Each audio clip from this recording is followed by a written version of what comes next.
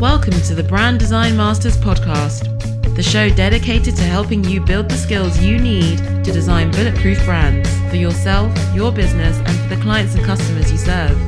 And now, here's Philip. I'm here with Andy Storch, and Andy and I are in London. We are right outside of Westminster Cathedral, and they are periodically doing all sorts of bell stuff.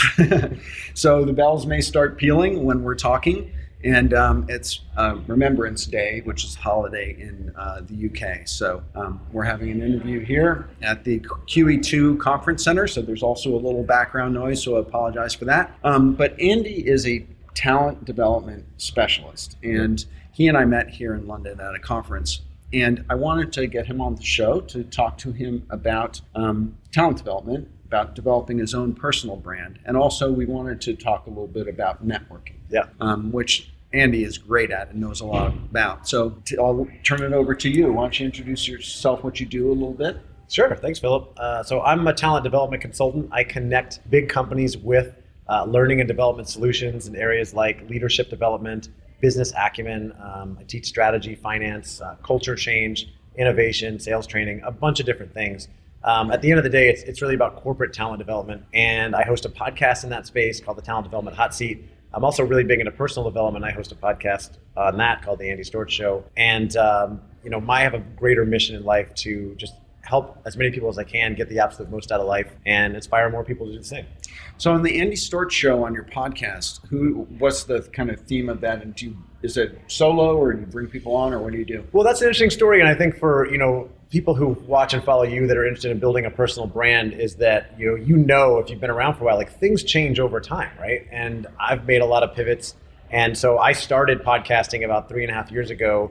With a show about entrepreneurship, because I wanted to learn more about entrepreneurship and interview entrepreneurs to learn from them as I was leaving a consulting company I worked for and going out on my own, or wanted to go out on my own, which I eventually did. And I saw how that made it so easy to get meetings and connections with those hard to get people that you wouldn't normally get time with, right? Asking them to get someone like you, right? An expert, big shot on YouTube. Like if I'm nobody reaching out to you, you're like, I don't have time. But if I'm interviewing on my podcast, you're like, yeah, of course, I'll say yes to get my brand out there. So I learned from that. And that's why when I did go out on my own, I started the Talent Development Podcast, because I wanted to use it as a way to connect with potential clients and those like experts in the field.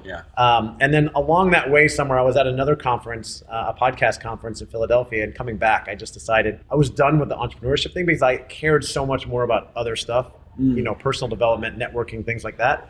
And so I wanted to change that entrepreneurship podcast to be a little bit more broad, personal development related.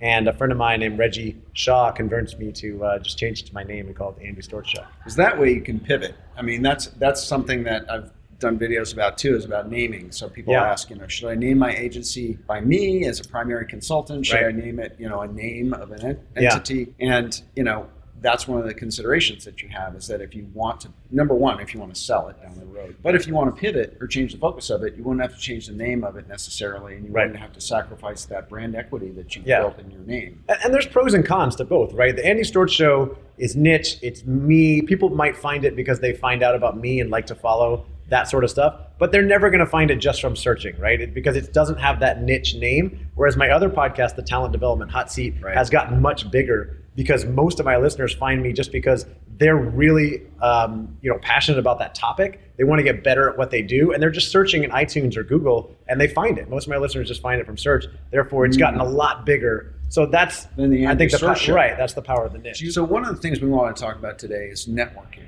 And creative professionals, entrepreneurs, one of the most important things in building your business, especially when you're out on your own, is networking, because building that network of resource partners that you could possibly partner with on projects, but also, kind of casting that broader net in terms of where you could possibly get referrals for clients or meet clients. Networking is key to that. And there's so many creative professionals who are introverted or don't like networking. So as a talent development specialist and a networking specialist, what were some of the kind of things to think about, or methods people could use to kind of overcome that or get better at it? Yeah, well, let me talk about the importance, and then we can talk about some things that you can do. I think that relationships and networking is so important no matter what business you're in, because if you think back to your your life and your career. For me, every job I've ever gotten, every business opportunity has come from a connection or from relationships. And I think about all the stuff that's coming my way now and all the things I'm learning. It's because of the connections I've made at the conferences I go to, the people I connect with either on social media or in real life, and hopefully those come together at some point. I learned so much from people, and you get to connect people doing the same thing that you could, partner with or learn from, or something different. Like, what's great about you and I becoming friends last year is that you're such an expert and big on YouTube, and I don't know anything about YouTube. I throw some stuff on there, but I don't know what I'm doing. But I'm doing all kinds of stuff with LinkedIn and Instagram, and you've said to me, hey, can I learn from you and what you're doing there, right? So now we can help each other. You can make introductions, I make introductions. Or you're doing a conference, he's putting on a conference, right? And you're going through all sorts of stuff with that conference. Yeah. And live events is something that I've been thinking about doing as well. So right, so I can go through this and then tell you can call me anytime and we can talk about the challenges. And by the way, I organized my first conference this year. I had a lot of help from that. I copied a lot of people that I've learned from. I've reached out to people who have done events. I'm in 2 mastermind groups. I've got a coach, and I ask for help from all these people. I don't do this on my own. And then as far as like building the network, doing the things, especially if you find yourself to be a little bit socially awkward, I think number one is show up, right? You've got to go somewhere. I invest a lot of money in going to conferences and networking events, things like that. We met at a conference here in London and both came back to that. So it requires an investment of money and time.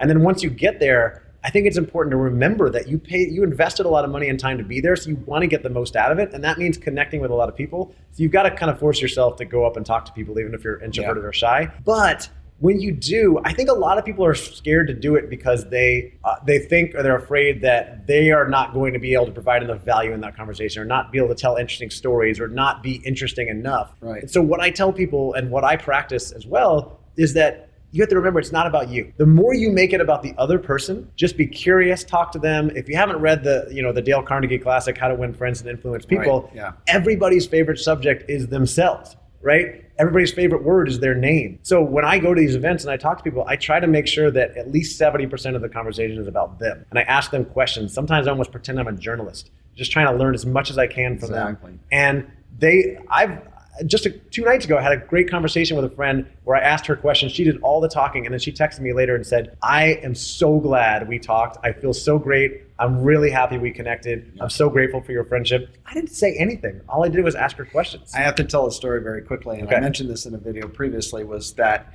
they did this study where they had someone go into a cocktail party, and it was the same group of people and the same person who did it in 2 different ways. The first time, person went into a cocktail party and, shared about themselves, what they did, asked questions, but it was back and forth, and, they asked some questions, but they were also kind of self-promoting a little bit. And then the next time they went in, they were told not to share anything about themselves, only ask what they did, only ask questions. And then they polled the people who had met the person at the party, and the person who only asked questions was considered to be more accomplished, more successful, more friendly, more interesting, and on every single level, because people do love talking about themselves. And there's a level of kind of, if you're engaged in a conversation, there's a level of kind of association to that you remember about the person that you're talking to, whether you've learned a lot about them or not, Totally. It's really interesting. And you don't want conversation to be completely one way, right? You want to be able to share some stuff. Conversations are supposed to be kind of like a tennis match, a volley, or if you will. So I will share some things, but you want it to be relevant. But like I said, I don't think about it as much anymore, but about 70% on the other person, and then share some things that you think might be relevant to them. That's how we met. I remember we met here in London, and I asked you some questions, and you were telling me all the stuff you were doing, and then we kept in touch and got on calls and Zoom and met at a couple other conferences and got to know each other that way. Well, and one technique that I was told just a couple of years ago that's really helped me. I tend to be a little more introverted in group situations and a bit of a wallflower. And someone said, look for someone who is looking like you feel. If you feel like a wallflower, you feel like you're having trouble talking to people, or feel someone who's a little left out, go over and talk to them. And go over with the thought of, I'm going to help that person out. Because just like you'd want someone to come over and talk to you, go over and talk to them, ask them about yourself, about themselves. And it will take you out of yourself, put you in a helping mode. Also, suddenly you never know who you're going to meet. introverts are not always the least successful people, and by any regard. No, they're very successful usually, you can meet right? some very successful people that way. That just don't know how to talk to anybody. Right. And you can open up with the line that is vulnerable or the relevant thing to say, hey, are you feeling lonely, or are you feeling like it's hard to talk to people? Or I have a really hard time in situations like this. I have a really hard time connecting with people in situations. I never know what to say. Like, you're standing on your own over here. Would you talk to me? They'll probably be like, oh yeah, I feel the same way. Up this, right? Yeah, it always opens up this. So my line being more of the extrovert who likes groups and energy. But still, I was shy for a long time. And the line I started using is I would find groups of 2 or 3 people that were talking already. And I would walk up to them and say, it looks like you guys are having a really interesting conversation. Can I join? And of course, everybody's proud, like, oh yeah, we are. We're talking. Yeah. What are you guys talking about? And then they'll instantly like recap whatever they were talking about. And then I'm in the conversation. Right. That's awesome. This episode of the Brand Design Masters podcast is sponsored by Bring Your Own Laptop. BYOL.me is a top-tier Adobe application video training website featuring Daniel Scott. Daniel's a certified Adobe trainer and keynote speaker at the Adobe Max conference every year. At BYOL.me/Philip, you can learn everything from the basics to advanced aspects of your favorite Adobe applications, all for one low monthly subscription fee. Visit BYOL.me/Philip. PHILIP. Again, that's BYOL.me/Philip. I just know you're going to be amazed at Bring Your Own Laptop's courses. One of the things that I realized too late, I think, in my career was the power of staying in touch with people that you used to work with. And people who work, creative pros who have a tendency to jump from either company to company or agency to agency, one thing I'm always recommending is that you try to get in touch and make connections with people, not just in the creative department, but also in accounting and in account management and finance and strategy and media, and stay in touch with those people through LinkedIn, just even casually, because that is what networking is about. Those people will eventually, you don't think about it when you're just starting off, but you don't think about the fact that those people in 5 years' time will be spread out to other companies. And then 5 years later, they're in more companies. And before you know it, now you have a company at XYZ competitors, and they already know you. So they're the ones who are going to get your resume on the table of the right HR person or whatever. And that's really kind of where the rubber hits the road in a way, right? Yeah, so true. I mean, and if you're a creative professional and you've worked with colleagues, you go out on your own and they're staying in the corporate world or companies, and they go to a different job, they could be your client, right? Because now they're looking to hire somebody, and who do people hire? I don't know the exact statistic, but I'm gonna guess 80% of the time it's someone they know versus I'm gonna go post a job on a board or the internet and take 50,000 resumes or applications or whatever. No, I'm gonna call Philip because I've met him before, I've worked with him, I know he can do this work. So as long as we're in touch, and any social media you can keep in touch on Facebook and Instagram and things like that. But you mentioned LinkedIn. I'm in B2B, so I'm on LinkedIn all day, every day. I personally love it, but I also love it because it's the only social platform that will tell you when people change jobs.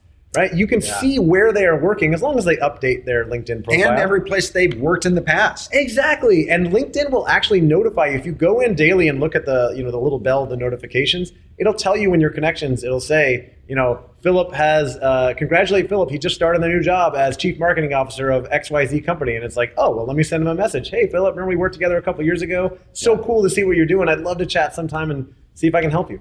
And even if that goes nowhere, the fact that you have jumped into their consciousness, your name, in a positive way, just in passing, keeps you in their memory. It doesn't have to go anywhere. It doesn't have to turn into a lunch or a coffee or a conversation. No. Sometimes it's just showing up. It's kind of out of feet, out of mind is this thing that I say. But it's just kind of showing up there and being present and just reminding them that you used to work together. Yeah, and that put your name there. And then if you're also creating content on LinkedIn or whatever social media platform, send them a link. They might start seeing that. Hey, I saw you're in this position. I wrote this article, created this thing that might be helpful for you. Just you never know. Just like you said, stay top of mind. Try to add value. I'm always trying to get better at that as well.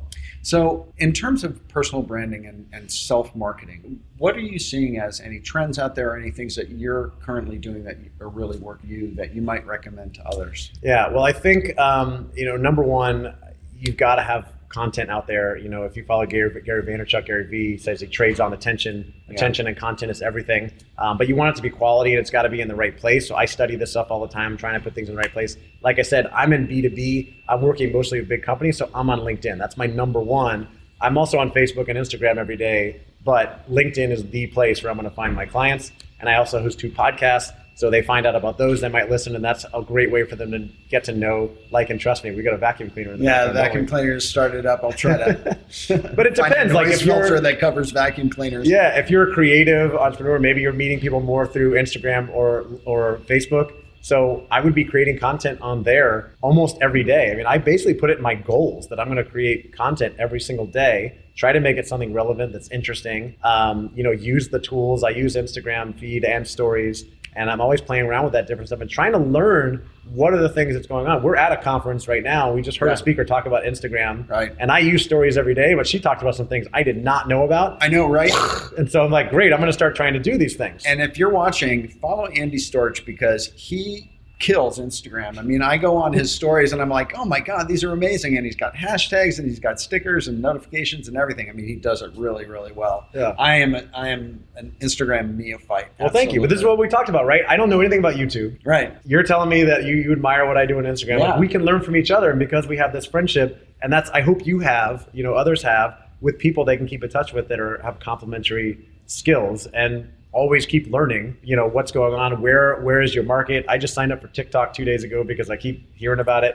I doubt I'm going to have any clients on there because I think it's more like teenagers and 20-year-olds, but I have no idea. Future clients. Right, but if you follow, Gary V's, like, always stay on the latest thing, try it. Don't ever say you're too old to try something. But going back to what you were saying, I think it's just picking that platform, whether it's a blog, podcast, LinkedIn, Instagram, and putting content out there regularly, so you and email marketing as well. Yeah. So you kind of stay top of mind for people so that when they are ready to do something, because the timing is never right when you connect with somebody, right? And they're like, oh yeah, it's cool that we were connected, but I don't have a project right now. Right. But when they think of it 6 or 12 months later, you're on the tip of their mind or tongue or whatever, because you've checked in with them, you've created content, you've been at the events, you've been posting things and trying to add value wherever you can. And so that's what I'm trying to do all the time. So a lot of people try, and I've said this, a lot of people try to be every place a little bit, right? Yeah. So they try and be on too many platforms and they don't do any of them well, rather than choosing 1 or 2 or 3 and going very deep on them. When you started to get involved in social,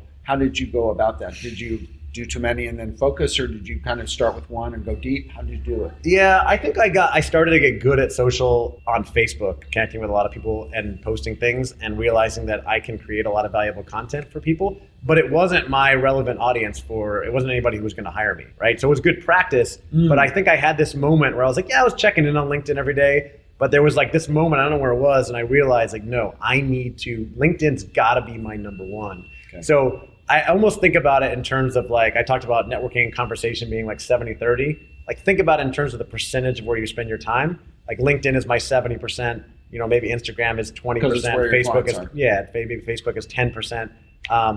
And then you got to pick your battles, right? You only have so much time. I know that Twitter could be valuable for me. I'm just not on Twitter because I don't do it.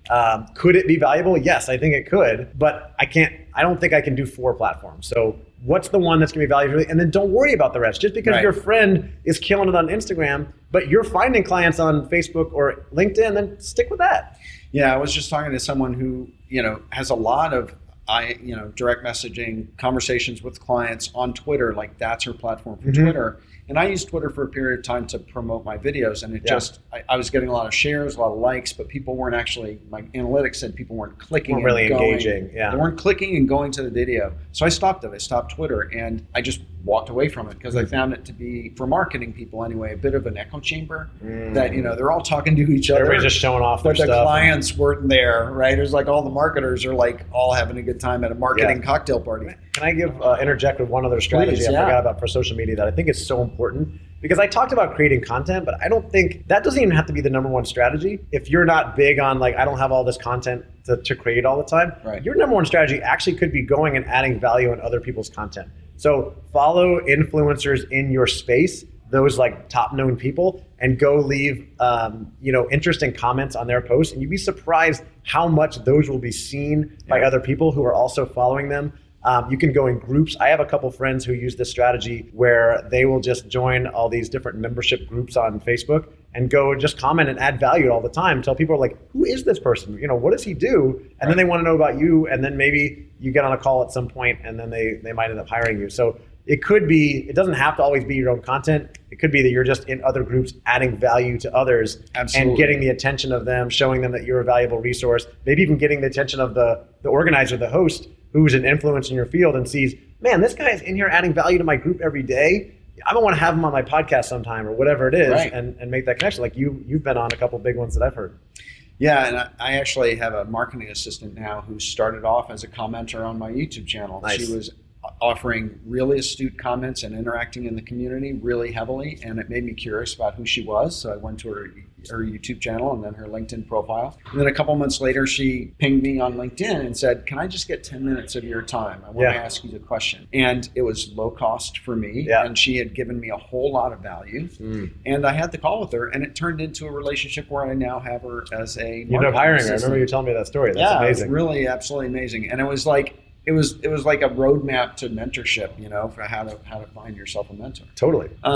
So I always ask, and I usually give people a heads up before I ask the question, but I forgot to give you a heads up on it. I always end my interviews with this question. Do you have a personal mantra or some sort of manifesto that you try to live your life by? Yeah, I do. I don't know if I call it a mantra or manifesto. I have affirmations that I say every single day. I have goals that I recite every single morning about my annual goals and connect to those as part of my morning routine. And part of it is I recite my purpose in life, which is my life's purpose is to love and support my family, continue to grow and improve, to model a healthy and intentional lifestyle, and to add value to the world. And my mission in life is to get the absolute most, to live life to the fullest and inspire other people to do the same.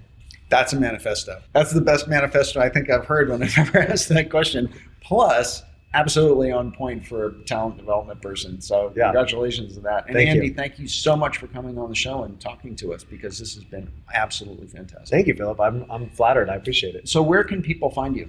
So you already know if you've been watching this, I'm very active on LinkedIn, on Instagram, not on Twitter. So LinkedIn, Instagram. My podcasts are the Talent Development Hot Seat and the Andy Storch Show.